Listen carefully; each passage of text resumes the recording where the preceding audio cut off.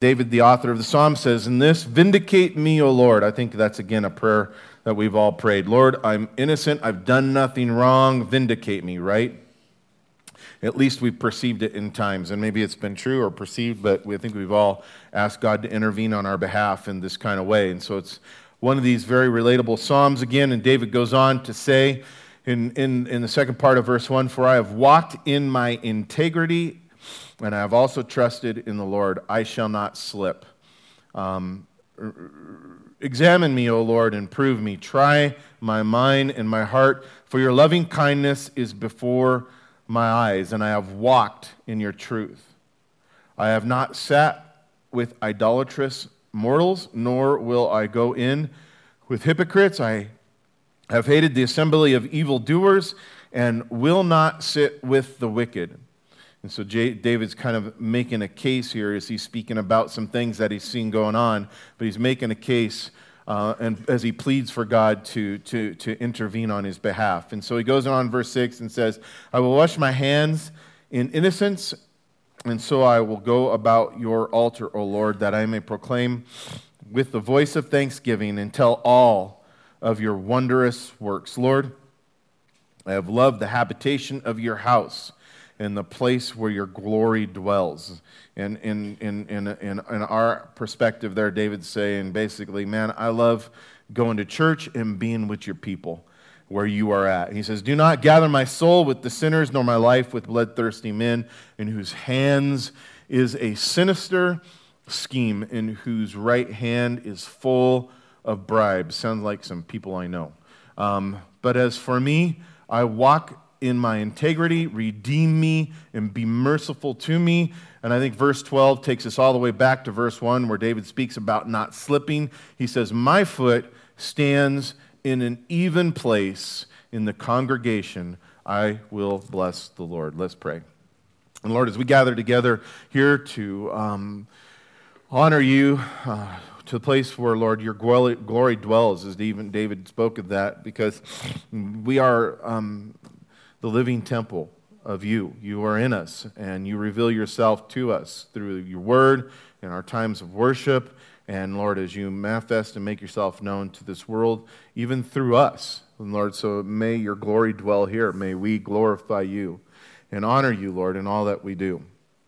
And I pray you'd speak to us this morning through your word, by your Spirit, God, that I would just be your mouthpiece, that none of my own thoughts, none of my own words, Lord, would find a place into this room today, that it would be you. And Lord, meet us where we're at. We desire to hear from you, Lord. We pray for all the moms in our fellowship here today, and those who aren't able to make it. Lord, we pray for all of them. We honor them. We recognize them. We give you thanks for them. Lord, pray a blessing upon them. God, that you would strengthen them and comfort them. You would bless them and provide for all of their needs, Lord. That you would let them know that they're greatly loved and greatly appreciated, Father. And as we pray for the other churches in our community, Lord, we want to lift up the church as a whole here in Fremont County.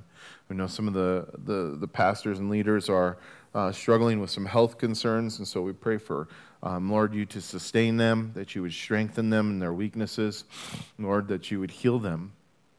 And Lord, for those churches that are in the midst of transition, Lord, we pray that your will would be done, that no man's will would be executed, Lord, as you raise up godly leaders in this community, Lord, to do the work of leading the body of Christ as they submit to you, you being the head.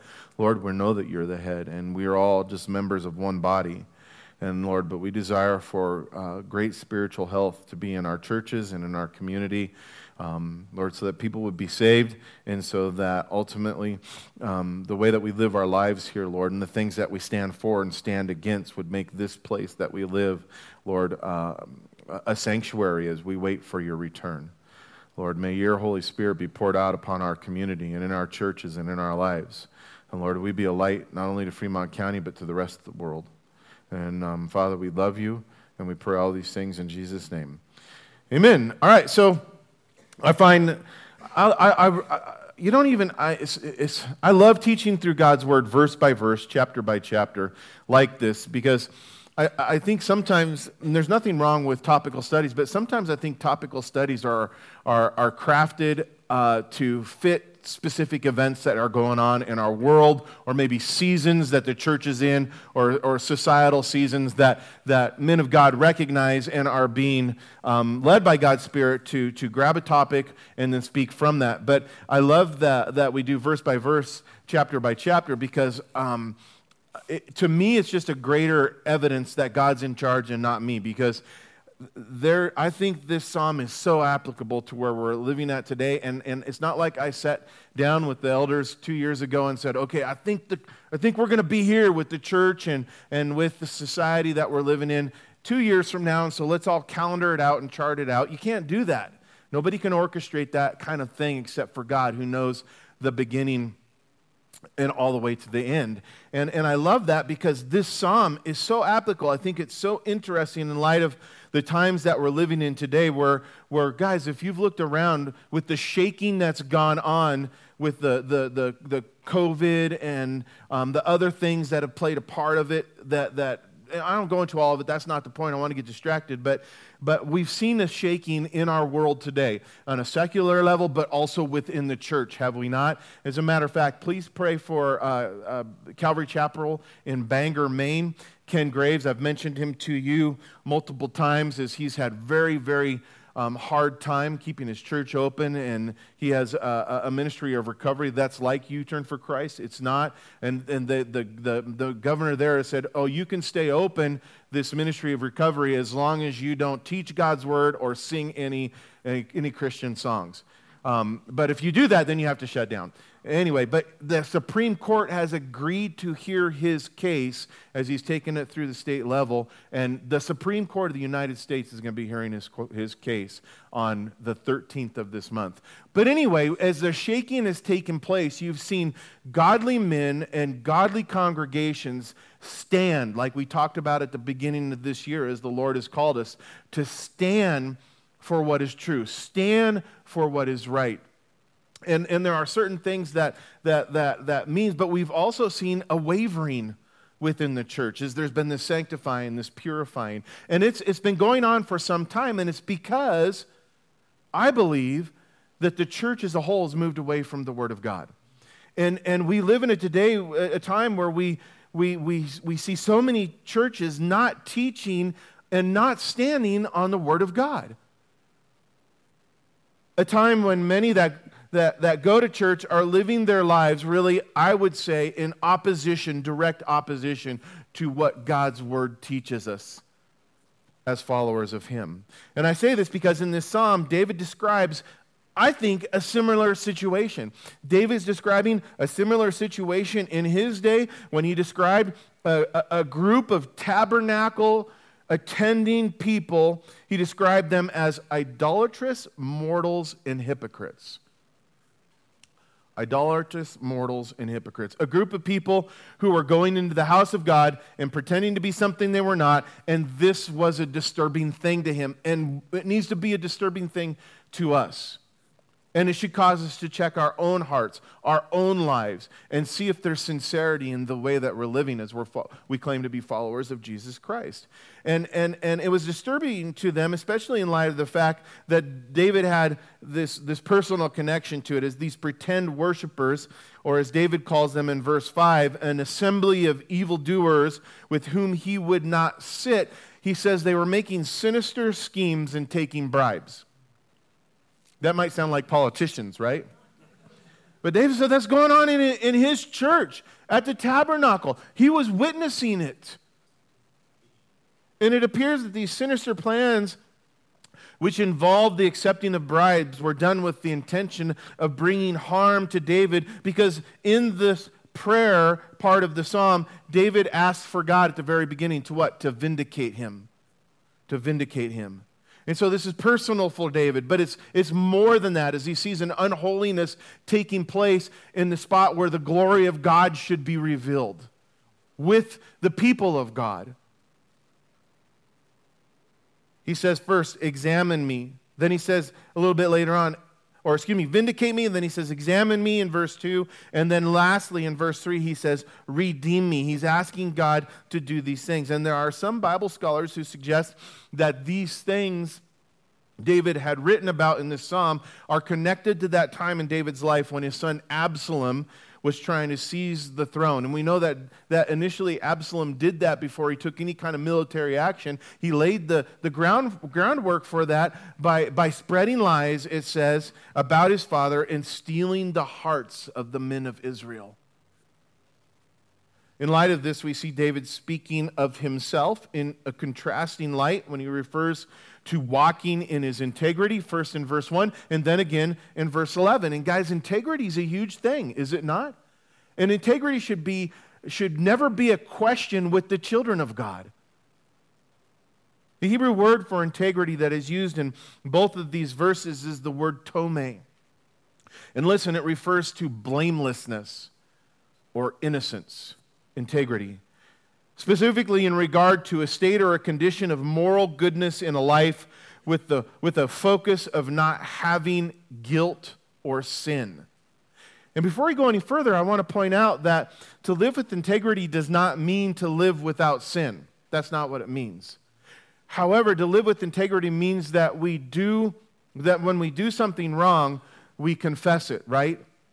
Women of integrity, we're not perfect, but when we sin, when we have an offense, when there's something wrong, we seek to make it right. We confess it. We ask for forgiveness, and the wrong that has been done, we seek to the best of our ability to undo it, to make it right.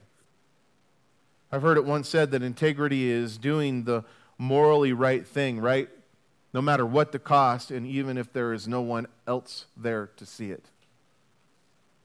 But more importantly, to have integrity is to do all things as unto the Lord without any compromise. That's the biblical, I would say, definition of it. A good example, I think, of what it means to have integrity is found in a story by Booker T. Washington, where he describes having met an ex-slave from Virginia. And in his autobiography called Up From Slavery, he writes in this book and tells about this story, and he says this. This is profound. He says, I found this man, he had made a contract with his master 2 or 3 years previous to the Emancipation Proclamation, to the effect that the slave was to be permitted to buy himself by paying so much per year for his body, and while he was paying for himself, he was permitted to labor where he wanted and for whom he wanted. Finding that he could secure better wages in Ohio, granted he was originally in Virginia, it's quite a distance away, right? Finding that he could secure better wages in Ohio, he went there. When freedom came, he was still in debt to his master, some $300.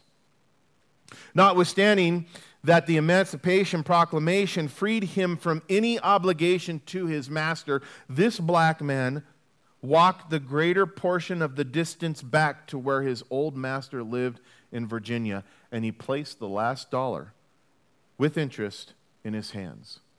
Booker T. Washington says, in talking to me about this, the man told me that he knew that he did not have to pay his debt, but that he had given his word to his master, and his word he had never broken, and he felt that he could not enjoy his freedom until he fulfilled his promise.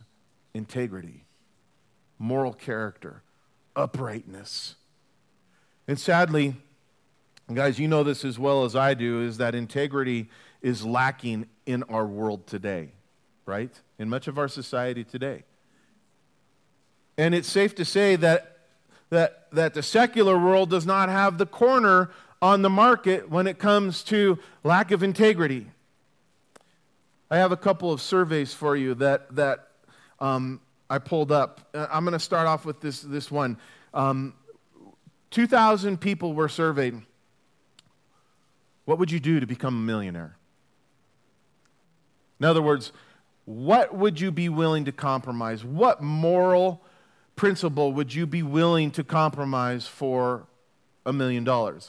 Would you throw your integrity away? Here's some of the questions. 8% of the people, and this one's not really an issue of morality, but 8% of the people said they'd have a limb amputated.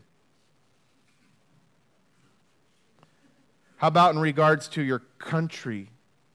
51% said they would burn their country's flag.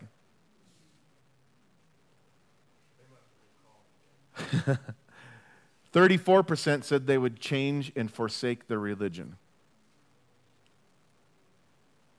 Guys, 53% said they'd star in an X-rated movie.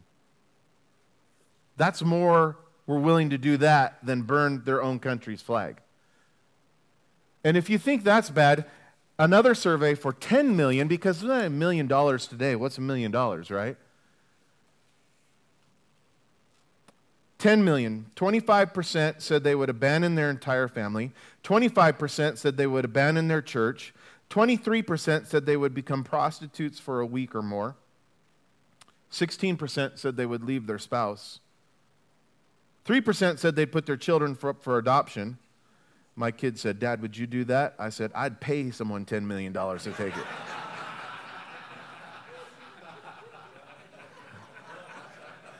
Sometimes we feel like that, right? But guys, this survey concluded, the second survey, it said that 2/3 of all Americans polled would agree to do at least one of these things, and some to several. Integrity. And we compromise our integrity all the time, if we're honest, for no money, for nothing. And so as we look at this, we go back to verse 1, and David says, "Vindicate me, O Lord, for I have walked in my integrity. I have also trusted in the Lord." And he says this, I said, again, this connects us to the last verse on this. He says, "I shall not slip," because David knows that being a man of integrity is connected to who he was standing upon, what he was standing in, what was his morals, what was his values. Why was he saying this is worth doing? And when David speaks in verse 1 about asking the Lord to vindicate him, he is truly asking God, he's saying, judge between me and those who are doing me harm. And the basis for which David is asking God to vindicate him, literally to judge between him and these other men, is on the claim that he had walked in integrity and trusted in the Lord. Now, back in Psalm 18, David had asked God to do a very similar thing when he prayed to be delivered from his strong enemy. And to be rewarded, he said, or repaid according to his righteousness.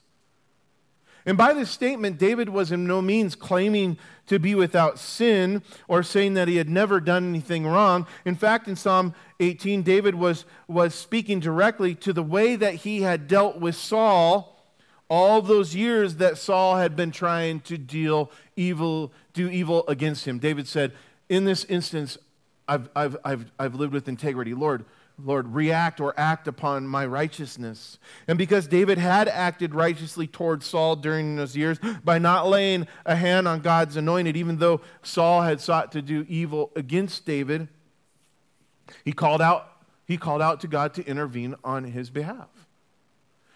And just really quick, I'm grateful that God calls us to live lives of integrity, to live righteously, to live holy lives. But I'm also grateful that our coming to him is not conditional upon that, guys. God's a God of grace and a God of mercy, and that's one of the things that David gets to in this, and also back in Psalm 18. But David calls about God to intervene. Likewise, he does the same thing here in this psalm when David speaks about walking in integrity and trusting in God. But in doing so, he's not advocating, guys, self-righteousness, and that's what we want to look at. I mean, self-righteousness is a sick thing. God despises it. He's not advocating for himself in the basis of self-righteousness. What he is simply saying is that he had sought to do what was morally right and put his trust in God, right? Who said this? Because David knew the law. And he knew this from Deuteronomy 32, verse 35. The Lord says, vengeance is mine, I will repay. So rather than taking matters into his own hands when dealing with these assemblies of evildoers who were seeking to harm him, David said, Lord, I've trusted in you. I've walked in a morally right way, trusting that you will do what you said. And see, guys, the temptation is when someone is against us, where we're praying for vindication, we're like, Lord, let me go chop their ear off, Let me take action on myself. We want to react and take care of the matter rather than trust God. And David's saying, Lord, I've trusted in you, and my foot will not slip, even though these men come against me. So you be the one to vindicate me. And so with this declaration of having walked in integrity, David goes on further than now to describe these enemies for us, but also as he's pleading to God first in verses 4 or 5. And then again in verses 9 and 10, by saying this, they were deceitful men, hypocritical men, bloodthirsty men who brought forth sinister plans and accepted bribes. But the most important thing to note about these men is even though they were given over to these evil ways, David still saw them at the tabernacle before the altar, bringing their offerings. And this, from what I read here, is what grieved David the most. And this is why he said in verses 4 and 5, I have not sat with these idolaters, nor will I go in with the hypocrites, nor will I sit with the wicked. Guys, the point is the evil acts that were being done by these men when they were on the outside of the tabernacle did not line up with their acts of worship that were being done when they were inside the tabernacle. And may it never be said of us that is true. But the fact of the matter is that all throughout history of Israel, the history of Israel, and throughout the history of the church, there has always been an assembly of evildoers alongside the congregation of true worshipers.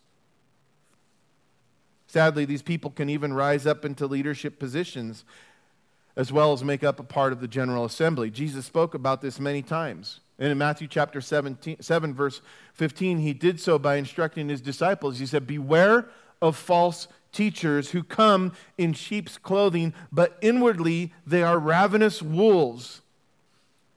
Self-seeking men, right? And in Matthew chapter 13, Jesus also spoke about the parable of the tares, right, growing up amongst the wheat. And he did so to explain that within the congregation of true believers, there will be those who are not genuine in their faith, even though they have a right outward appearance. And in both of these situations, Jesus pointed out the fact that the wolves and the tares were harmful people who were pretending to be something they were not. They were hypocrites.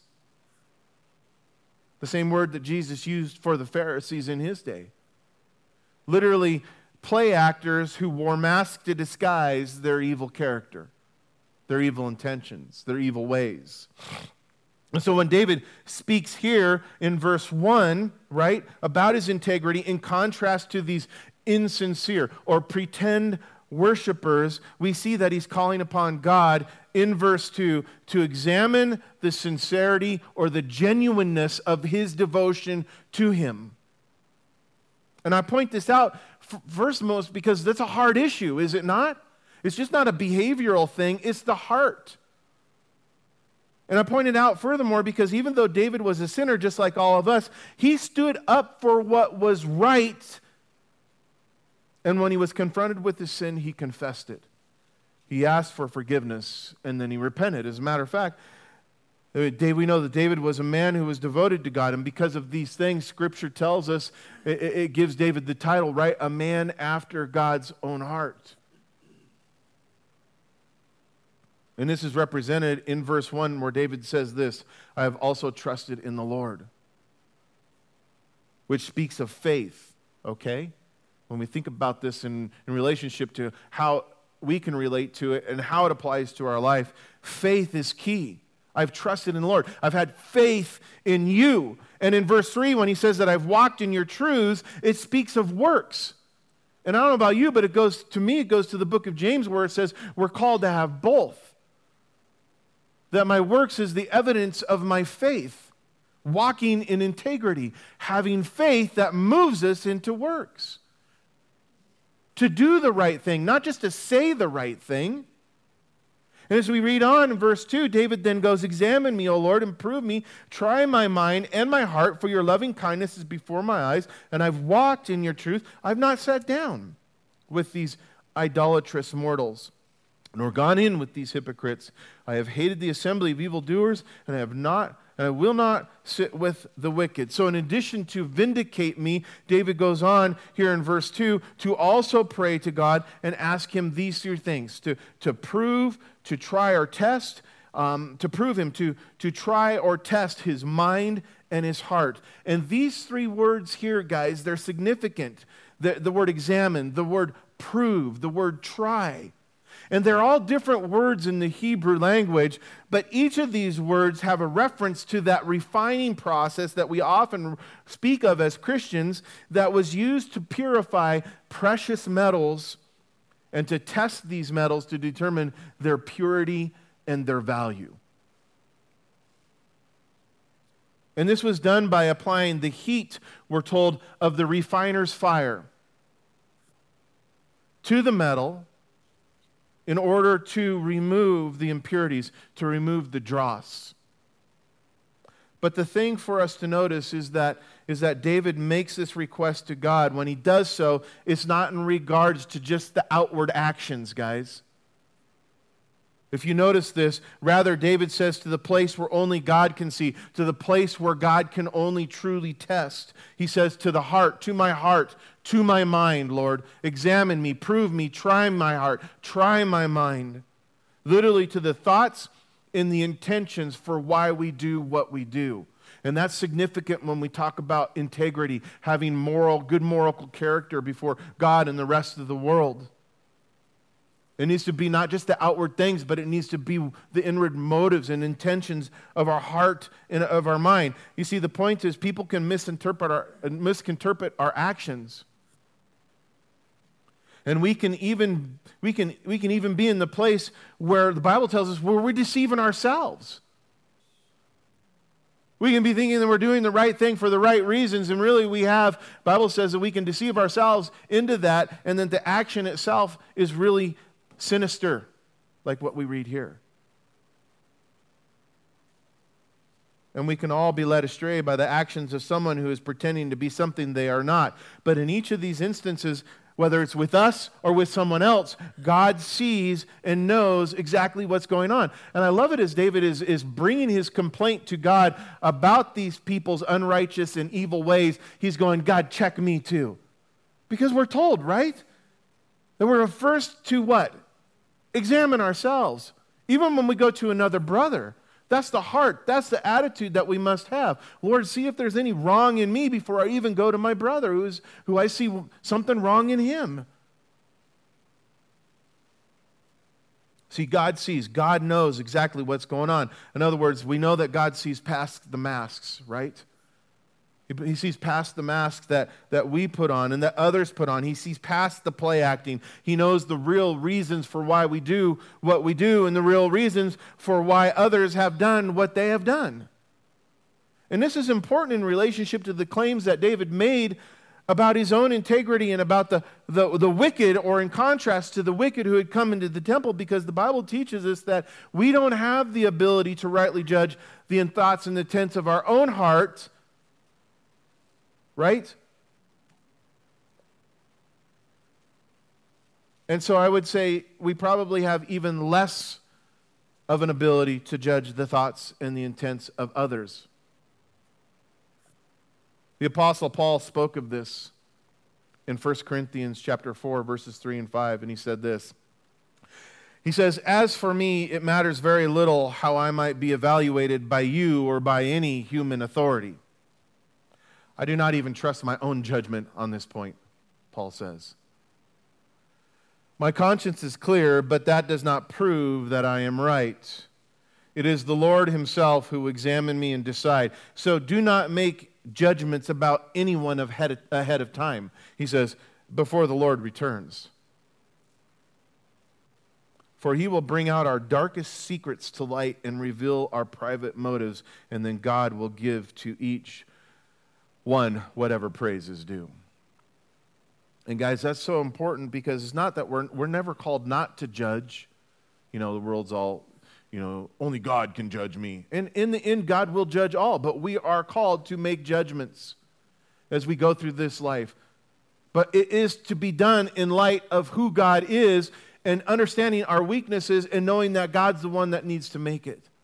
And it's always with the intention of coming alongside someone to help them or to separate from, if need be, like a false teacher. So it reasons to conclude, in light of what Paul speaks of here in 1 Corinthians and what David's talking about for us, is that it reasons to conclude for us that the only way to walk in integrity is to make sure that our lives, guys, once again, are motivated and controlled by God's love and by God's truths. That needs to be the focal point of our life, always. What does God say? Knowing that God loves us and He's called us to love others. And the fact of the matter is that this cannot happen, guys, if we're not willing to pray the same prayer of David and ask God to examine us, to ask God to try, to test, to prove our hearts and our minds. Another example of this type of prayer is found in Psalm 139, which was also written by David. And he says in verses 23 and 24, he says, "Search me, O God, and know my heart," right? He says, "Try me and know my anxieties, and see if there's any wicked way in me, and lead me into the way of everlasting." And the same godly discernment to know what is going on in our own heart is needed in order to know what might even be going on in the lives of others. Remember, in this psalm, David makes it clear that the wicked had come into the sanctuary. Think about that. They come into the sanctuary, and they had done this in order to hide their sins and to disguise the fact that they were evildoers with evil schemes. But even in David's assessment of these men, he was coming to God and saying, "You decide. This is what I see, Lord, but you decide." Because God's opinion on this is what matters most. You judge between them and me, because you're the only one, he says, who knows for sure. And guys, we got to stay in that place. There's a saying that we have in our household: you think you know, but you don't know. But in light of this, we should consider that we can be quick to judge the actions and motives of others, and we can think and we can know, right, beyond a shadow of a doubt, that we are absolutely correct in our conclusions. But guys, we always, in that moment, in that place, risk one of two things. To begin with, we can risk being led astray by our deception as we think that someone has good intentions towards us. Think about it on that side of it, when really they don't. Or, which is probably more familiar, is that we risk bringing a false accusation and a judgment against someone that is not true. And guys, neither of these things lead to any good. So as David called for God to examine him and to try him, he continued on in verses 3 through 8 and points out how his desire was to be motivated and controlled by God's love and God's truth, saying in verse 3, "Look, your loving kindness is before my eyes, and I have walked in your truth." But then he spoke of how this was evident in his life. This is how God, saying that he had first separated himself from those who were not walking in God's truths. And he spoke of how his own visits to the house of God, where he gave thanks and praise, and then proclaimed how he loved being in the house of God because it was the place where God was at. I want to be with God. And the point is if we say that our lives are motivated, listen, if we say that our lives are motivated and controlled by God's love and God's truth, then, right, then an evidence of this will be revealed by the way that we treat others. And that's really what David's David's coming to. Because if David wasn't being guided by God's love and God's truth, he being king, he had the power and the authority to take these matters into his own hands. But even as a good king, a godly king with much authority and much power, he knew where he had to go.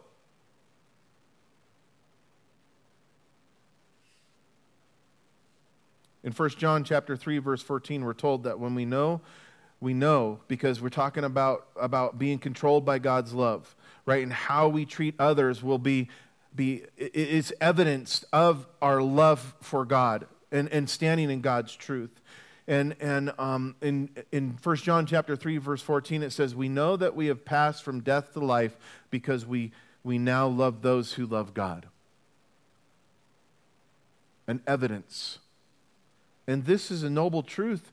This is a notable truth because when we are in right relationship with God, then the way that we live our lives and the relationships that we have with others will also be right, guys.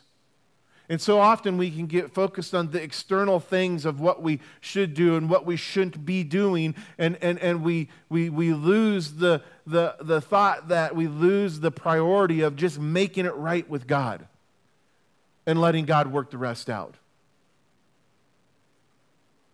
When we are right, where we are in right relationship with God, we will be in right relationship with others. Whether it's a brother or a sister in the Lord, or even one who's pretending, whether it's a wolf or a terror, because even in that we're told to love.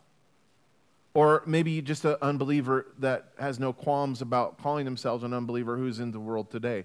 Right relationship with God will always bring us into right relationship with others.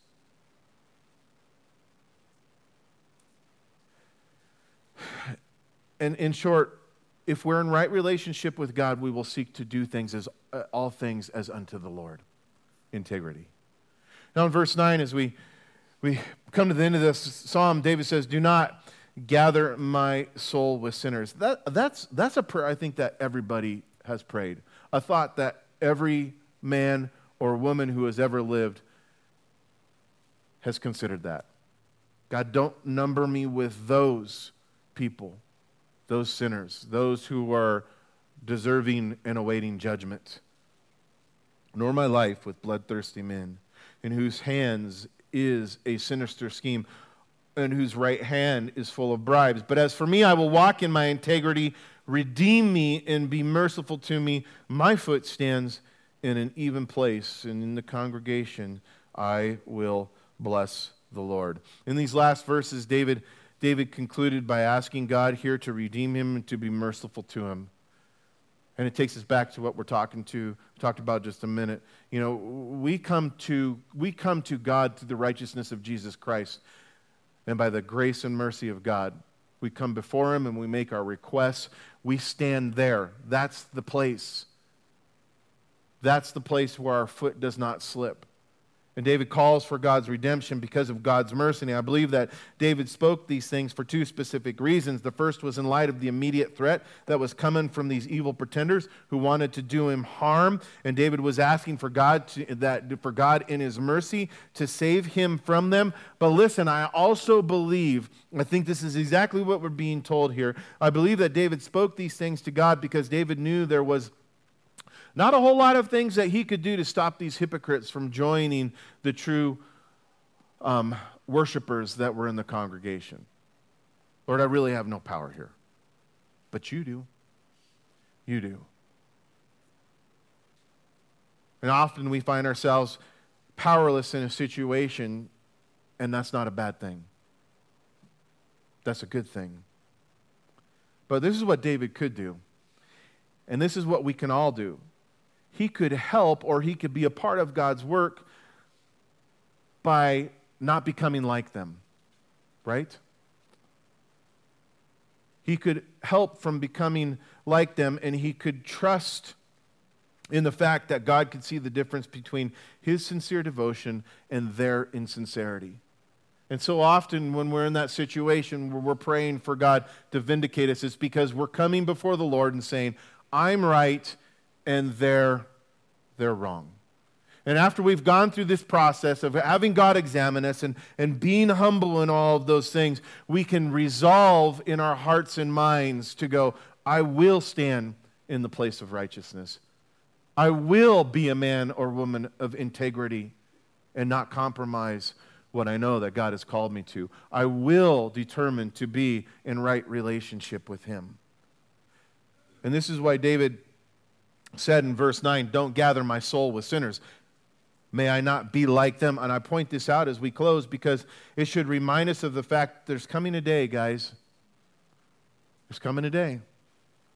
We know it to be true. There's coming a day when God will righteously judge. A time when He will separate the tares from the wheat, the Bible says. A time when He'll separate the sheep from the goats. And on that day, the Bible makes it very clear that every secret thing will be revealed. The wicked will be exposed, and they will perish. The worship team wants to come up. In the meantime, we must be constantly aware of the evil influences that are in this world today. Aware and making decisions on how we're going to react, how we're going to live. Aware of the evil influences that are in this world, and especially of those who profess God's love but are using some kind of form of religion as a cover-up for their sins. May we not be deceived. May we have discernment. May we have the wisdom of God to live righteously before all men in this world that we've been called at such a time as this. But guys, in order to remain faithful to God, we like David must ask God to be merciful to us. We must ask God to help us maintain our integrity and to help us to live blameless before all men. Let's pray. Father God, thank you for this time together. Thank you, Lord, that we can come and worship you and stand upon your truths. Lord, I'm grateful that, again, in this psalm, we see David really kind of start off in a place of concern, a place of where things were uncertain for him. Yet, Lord, he the end of the psalm, after praying to you, after confessing to you, after calling upon you, Lord, that he speaks with certainty that the place that he stands is sure. It's firm. And because of that, he gives praise.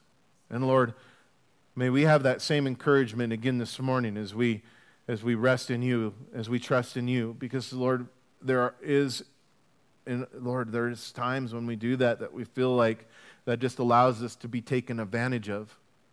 That it's allowed us to get like the raw end of the deal when it comes to people maybe in this world and what they're doing. It can seem to us like the evil man is prevailing, but Lord, help us to trust you that when we stand in the place of truth, Lord, when we stand in the place of love, that we stand upon something that's secure and certain and not shaking and never going to waver. And Lord, that you're there, seeing and knowing. So God, give us that faith again to trust in you. And Lord, put a heart of gratefulness and a heart of thankfulness inside of us, Lord, and a heart that wants to shout out praise to you no matter what's going on in our lives, no matter what's going on in the world around us, Lord, because we know that you're faithful and that you are always, God, working things together for our good. Father, we love you. We praise you. We give you all the glory. And Lord, we ask that the things that we've heard today through your word and by your Spirit, Lord, that we would go forth and be doers of them. In Jesus' name we pray. Amen.